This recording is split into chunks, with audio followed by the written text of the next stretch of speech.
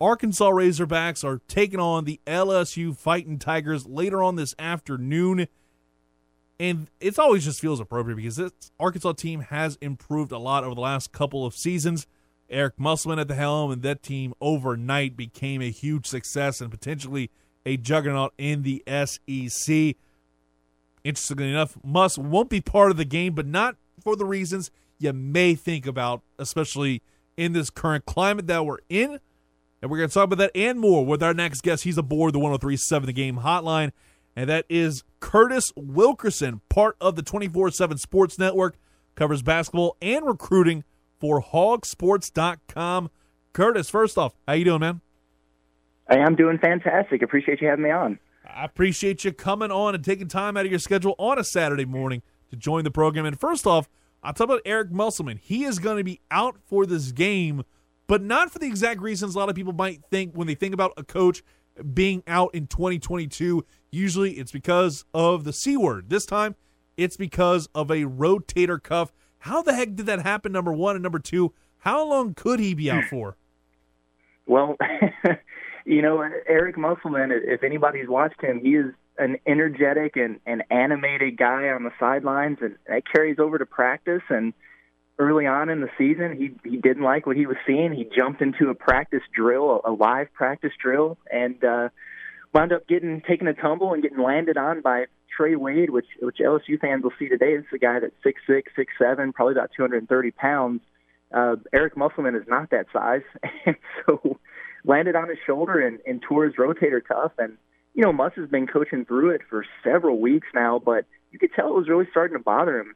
He was talking about how it was kind of popping and clicking and catching on him, and was having trouble sleeping on the road, things like that. He was trying to wait until the end of the season to get it taken care of, but wound up going ahead and going under the knife and had a successful surgery. He is obviously out today for this LSU game. He will not coach on Tuesday. Arkansas is back at home against South Carolina, and then it's kind of a TBD on how he's feeling and how he's recovering from there. But yeah, at least 2 games the Hogs are going to be without Eric Musselman. But it's not an ideal situation to be in. But Arkansas does have the luxury of being able to turn to a guy like Keith Smart, Baton Rouge native, by the way, in the interim. This guy, he's head coach for 3 NBA franchises. So we'll see how it goes, but I think Arkansas is probably going to be in pretty good hands.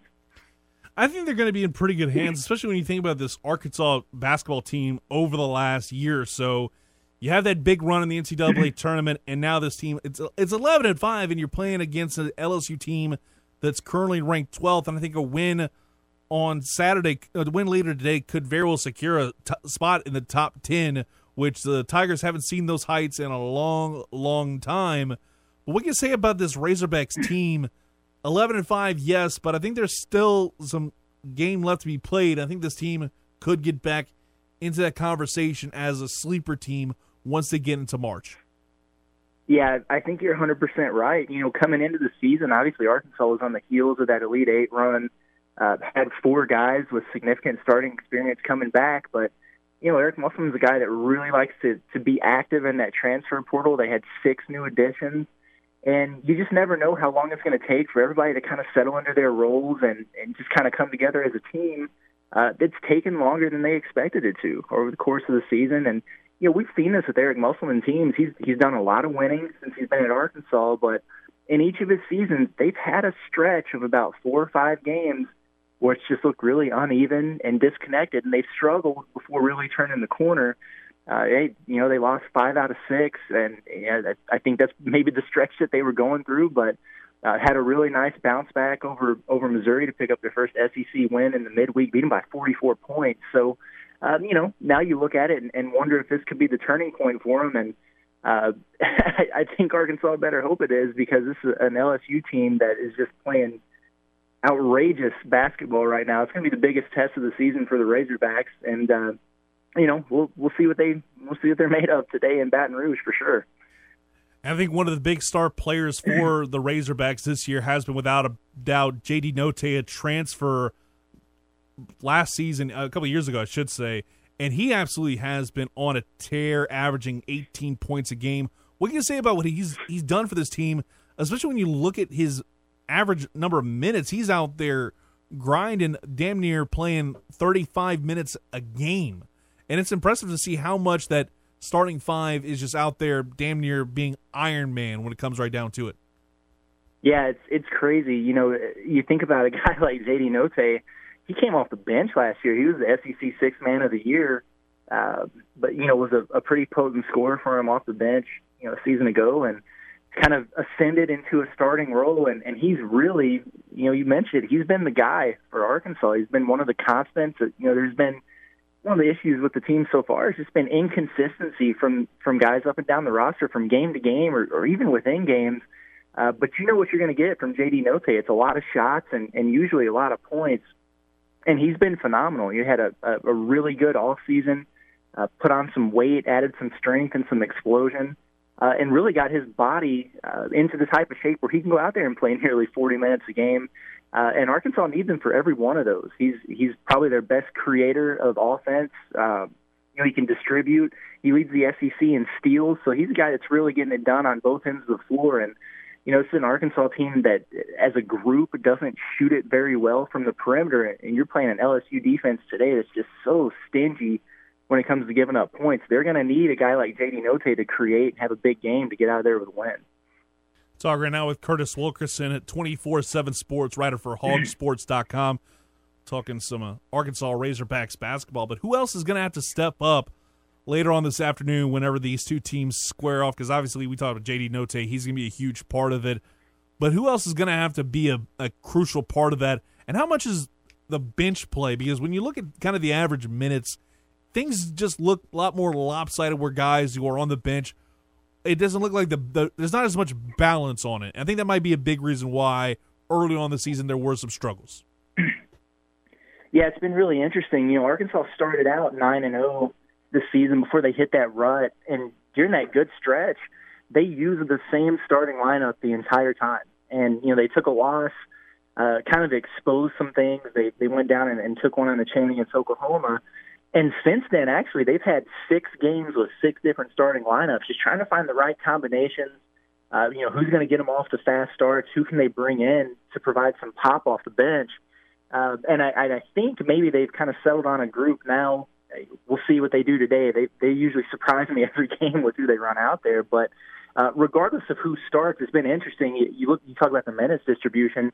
It's really been the same 5, 6, maybe 7 guys who get the bulk of the load there. You know, in terms of guys who are going to need to step up, I think against an LSU team that's so good at turning people over, they're going to need, to give J.D. Notae some help handling the basketball.